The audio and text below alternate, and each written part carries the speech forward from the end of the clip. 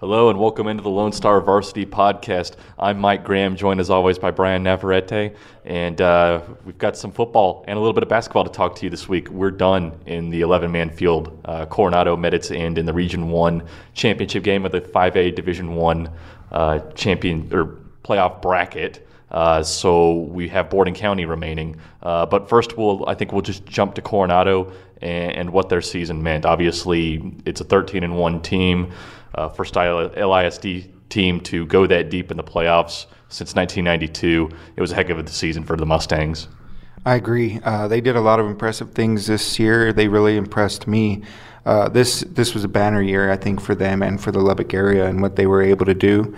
And the Mustangs, when I look at this game, it just kind of seems like they fell into a hole and they were fighting back a little bit, but that hole was a little bit too much to come over or to retaliate from. Really did. It was funny.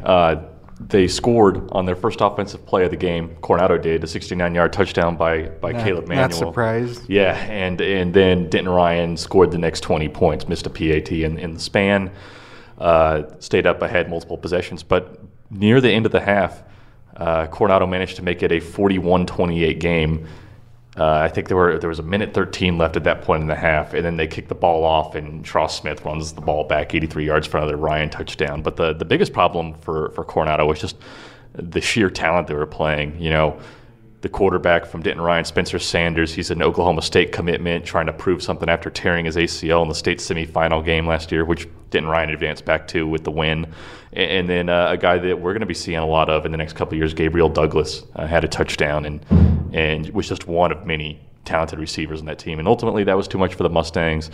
But it was a good season, and we're excited to see what they come back with next year because they have some of the key pieces. Caleb Manuel, Blair Conwright. A lot of the guys on the defense are juniors as well. But there obviously are some bad losses you're going to have to take. Quay Gray, who was a record-setting quarterback for Coronado, and not only Coronado but the Lubbock area. You've got Jordan Thomas at the center, who's moving on, we think, to SMU, although that might change with Sonny Dykes getting the job there, but probably not. I'm sure Sonny Dykes would like to have a Lubbock guy on his team. And Miguel Garcia, who led the state in sacks last year, didn't get that number again this year, but that defensive line as a whole was very competitive, and I think that's the reason he didn't lead the state in sacks. Yeah, also I think he played very selfless this year in that, he did assignment football. He did his job, and sometimes that's go get the quarterback, sometimes that's containment. I think in just watching him and all these other players, it was an outstanding season for all of them across the board. They do have some pieces coming back, like you said, Caleb Manuel, Blair Conwright, but they're going to have to replace quite a few players. But like you said, Quay Gray at quarterback. I think they have a freshman right now that could possibly step up in that role. But back to the game, towards the end, were they starting to come back a little bit there? Or was it kind of just point for point? Not really. I mean, Denton Ryan went up by 41 points. Then they decided that they were going to bail on the game and not risk their starters with obviously a state semifinal matchup coming up this week, a 9 p.m. kickoff Friday if anyone's interested against Dallas Highland Park. So they pulled their starters, and Coronado scored a touchdown around the 7:38 mark of the fourth quarter, I think. And then Gray threw a 44-yard touchdown pass with 45 seconds left. And then Denton Ryan's third-string running back fumbled, set them up on the 44-yard line, and Gray threw another 44-yard touchdown pass. And that's where the season ended. It was funny, though, because Denton Ryan, all they needed to do was kneel the clock out, but they wanted to run a play, and that's why they fumbled, and that made the game that much closer. That's an aggressive team. Yeah, and that's an aggressive move. But looking at this game, we've both covered Coronado quite a bit this year. The one thing that kind of stood out to me was their tenacity throughout the year. They've been in situations that they've dug themselves out of. Maybe not in this particular game, but I was impressed with what they were able to do this year, and good luck to Coach Parr and them moving forward. What did you kind of take away from this season? Well, coming in, there's not a whole lot written about Lubbock high school football, I don't think, and a lot of that is you really don't get to pay attention to all the teams as closely as you want to until about the stage of the playoffs that Coronado was able to achieve. But you saw how much chatter there was about them across the state. And I think that's good for Lubbock football as a whole. I think that Coronado's going to be pretty good once again next year, and I don't think they're going to be the only team. I like the pieces that Monterey's bringing back, and Cooper moving out of that district and into the new 5A Division II, I think has a real chance. I think that's going to be really good for Plainview too. So it's exciting to see where everything goes forward. But I think that Coronado helped prove that there are good athletes in West Texas. Gray has a lot of steam, has some junior college offers right now. I think Conright's going to be really big ultimately, and I think that's good for the area as a whole, because if you come to visit one, you might as well stop by and see how everyone else is performing. Yeah, and it kind of looks like Conright's getting a little interest after this standout season. So good luck to all the Mustangs moving forward. And then you got the Borden County happy game, and Borden County made happy not so happy. Yeah. This was a rematch from last year's state semifinal, and everybody kept saying, Happy wants its revenge on Borden County, and they score really well offensively all season, but they run into a defense that is really impressive in Borden County. On top of that, they just pounded it away on them. Play after play, they just run the ball. They only threw the ball twice, and were able to get a huge win over them. So I think that was pretty impressive. They got a good running back in Nick Prohl. Trey Ritchie is your all-around player in the six-man level. He does everything. One thing that really stood out to me is this one particular play where the ball is bobbled, and, of course, Trey Ritchie comes up with the interception, but he came from almost halfway across the field to make that play, and it just showed what kind of team they are. They're aggressive, and they're well coached as well as bought into the program. That's one thing they kept reiterating whenever I was talking to them, is that these kids aren't as athletic as the team from last year, but they're studious. They do what they need to do in the off the field and during practice to be successful, and it really showed. A well-disciplined team offensively and defensively, but they were able to jump up on Happy after a first quarter that went 8-8. Mm-hmm. As soon as that first quarter went 8-8, I thought to myself, well, maybe this is going to be a lot closer than I thought. Mm-hmm. And then as the game progressed, Borden County just continued to kind of establish a lead. And Borden County made a goal line stand in the first quarter, right? Yes, that was impressive. Especially you do not see that on the six-man level. Yeah, they were able to get a goal line stand, and again, I believe Trey Ritchie was in on this one, but their defensive line has done really well. At this level, to be able to do what they do defensively, I think is really impressive. Mm-hmm. Like we had mentioned, this six-man, I guess more or less you could say, is a sport designed to score points. Mm-hmm. And what they've done is take that away from people. Yeah, probably the best open field tacklers in the entire South Plains. Oh, man, you're not kidding. There's one-on-one situations where all the kid has to do is make a move and he's in the end zone. But no, Borden County takes that away. You try to make a move on them, they do the smart tackle. Like we said, very disciplined, put in the time. And now they're heading back to state. That's right. They'll play at 11 a.m. on Wednesday, December 20th at AT&T Stadium. That's the Dallas Cowboys Stadium. There's a layover week while the rest of the playoffs catch up to where they are. There's just a shortage of six-man schools, so everyone completed their state semifinals, and they want to be consolidated with the rest of the teams. So they're waiting a week. So that gives us an opportunity to go down to Gale and see them later this week and produce some good stories on LoneStarVarsity.com about their team. Some interesting circumstances, like the players have taken a vow of silence through at least the state championship game, saying, it's not about me, it's about this team, so don't talk to me. That vow, I see it as kind of a positive thing. When you look at the team, it's like I had mentioned earlier, selfless playing. It really shows whenever you do something like that, because, I mean, who doesn't want their name in the paper? Mm-hmm. But instead, every kid, they attribute the kid sitting next to them as the reason that they're there. And when you have that kind of mentality, there's nowhere to go but up for a team like this. And maybe we'll catch up with one or two of them. Obviously, Borden County advanced to play Jonesboro, which defeated Tioga in the another rematch. Semifinal. It's a championship rematch, and if I'm correct, I believe that Borden County scored the amount of points that they needed to complete that game early. Yeah, that one was done in the third quarter, I believe, mercy rule. I still remember the exact play that finished it, because you don't forget the last play of a state championship all too often, especially one that puts it away. One thing that's different from this team that the other team really took advantage of is the pass game. That last touchdown was a pass from Hunter Jones to Corbin Sumners. And against Happy, I saw that now they love to run they did love to run the ball, but now they're very much run-oriented. So maybe that's one thing that they were waiting to show off in the state championship game, because they did take some shots. They took 2, but after that, they realized that they didn't have to, especially with the big playability that they have from, like Trey Ritchie, Nick Prohl, and some other kids. It's a different Borden County team than what I'm used to in terms of what they bring to the table, but the results are still the same. Exactly, and I believe that Borden County is going into this game a heavy favorite.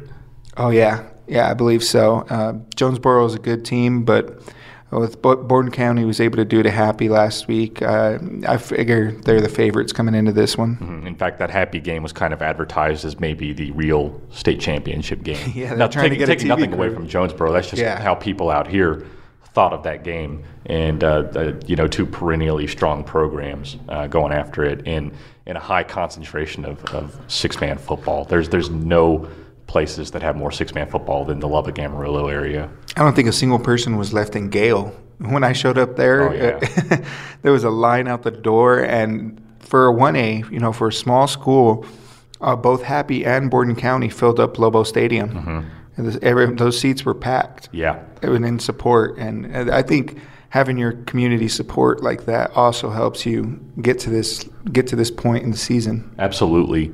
But with that, it's pretty much on to basketball season after Borden County plays its final game. We've got some good teams. I know, obviously this is coming out on Wednesday, so check out the gamers from Tuesday evening on LoneStarVarsity.com, right next to where you're listening to this podcast. And we've got a special treat for you. We're going to bring on Coach Layne Sheets from Coronado. He's the guy that replaced Randy Dean, and hear a little bit about the 2017-2018 Mustangs, which just got some reinforcements with Conrad being able to come back and join the basketball team. So we hope you like it. And now we're joined by Coronado boys basketball coach Layne Sheets on the podcast. And Coach, it's been a fun ride for you guys so far. 9-4. You're getting to lead the team after a couple of years waiting for your turn. How has the transition been? And replacing such a great guy like Randy Dean. Well, first of all, thanks for having me on, guys. As far as replacing Randy Dean, I was just so grateful for the 3 years that I got to be his assistant coach here at Coronado. Someone that's just an unbelievable coach, well-respected throughout the state, and then just a great man as well. So, I got to see firsthand how he ran his program and how he taught kids and molded young men into being not just good basketball players, but kids with a lot of character for, while they're in school, and then also to help them be successful when they graduate. So it was a great experience for me, and now I'm really enjoying moving into the spot that he had, the head coaching spot. And, it's been great to kind of keep that continuity on the staff, just knowing these kids for the last 3 years. And so, I was familiar to them and vice versa. So I think it's really made it a great transition moving forward into this year. A lot of people may not know that are listening that you were once a head coach at a different school. Can you tell us that story and some of the lessons you learned there that you were able to bring to Coronado? Sure. After I was at Estacado a year as an assistant, I went to Morton, and I was their head coach for a couple of years, and certainly grateful for them for giving me that first head coaching job and allowed me to get some head coaching experience. And, there we had some very supportive administration, just like we do here in Lubbock, and some great kids that really just wanted to play hard and enjoy playing. Really pretty similar to some of the kids we have here, just, at a smaller school. And so, we we're fortunate to make a couple runs in the playoffs. And so, it was good to have that success there. I really enjoyed being a head coach, but I also wanted to keep learning and improving myself as a coach. And when Coach Buckley left Coronado. That was Coach Dean's assistant. I just knew that it'd be a tremendous opportunity to learn from Coach Dean. And so I decided to go there and also, kind of see what it was like at the bigger school. And so it was a good opportunity for me. But, yeah, I'm certainly thankful I got to get that head coaching experience while I was there at Morton.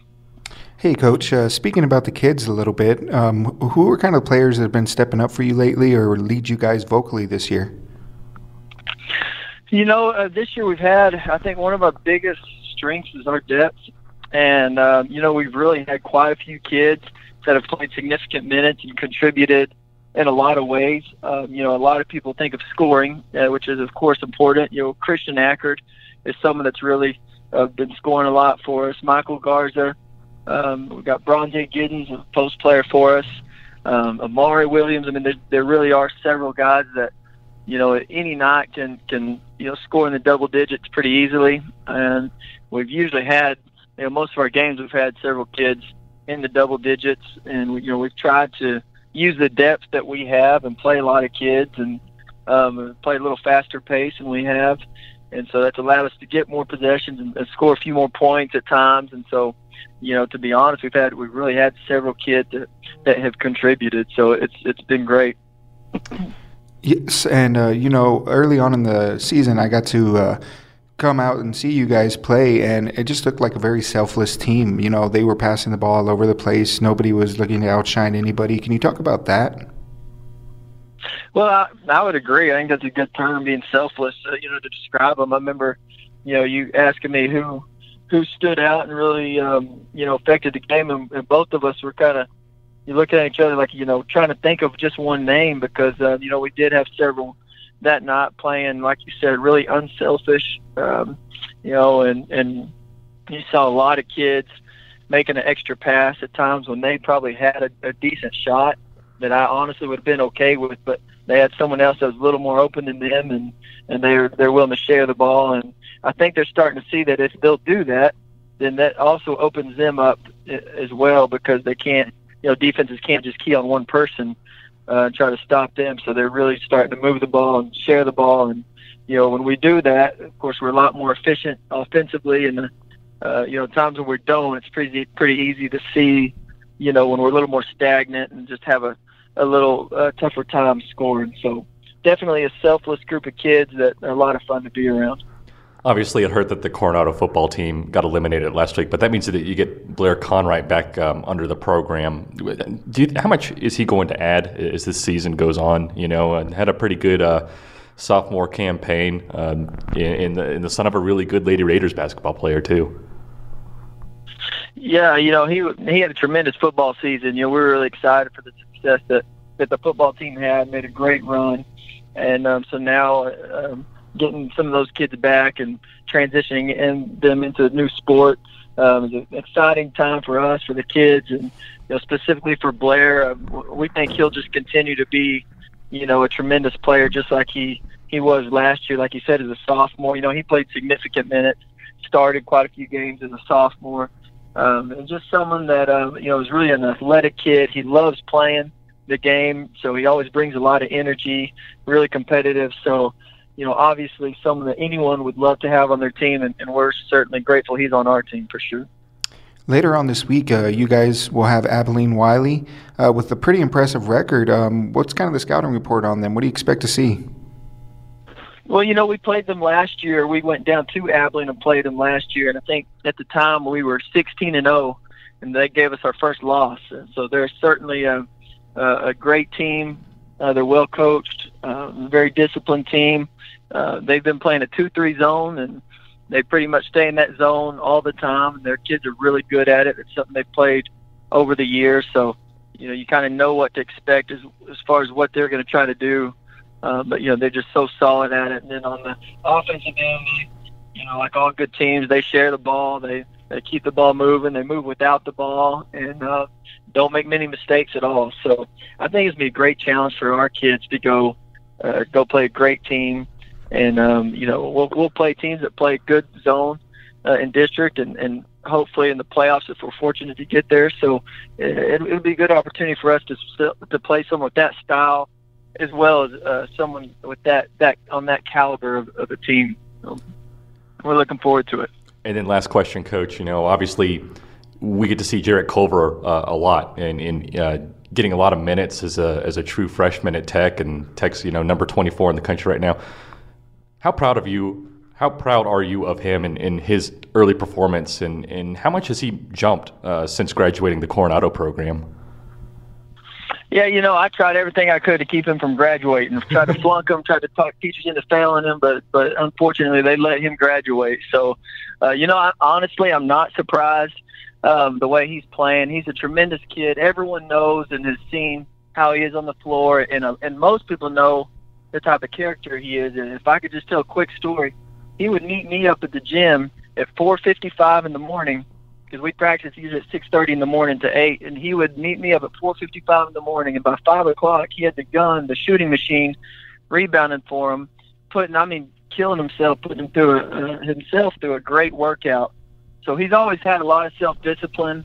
He's always put in the extra time and put in a lot of shots to develop as a player like he needed to. And so, that's something that definitely not a surprise to people that know him as far as how much success he's had. But not everyone knows how much work he put into it when absolutely no one was in the gym. So it's certainly exciting to get to see him out there having the success he's had and be able to show our younger kids, what can happen if they put in the work.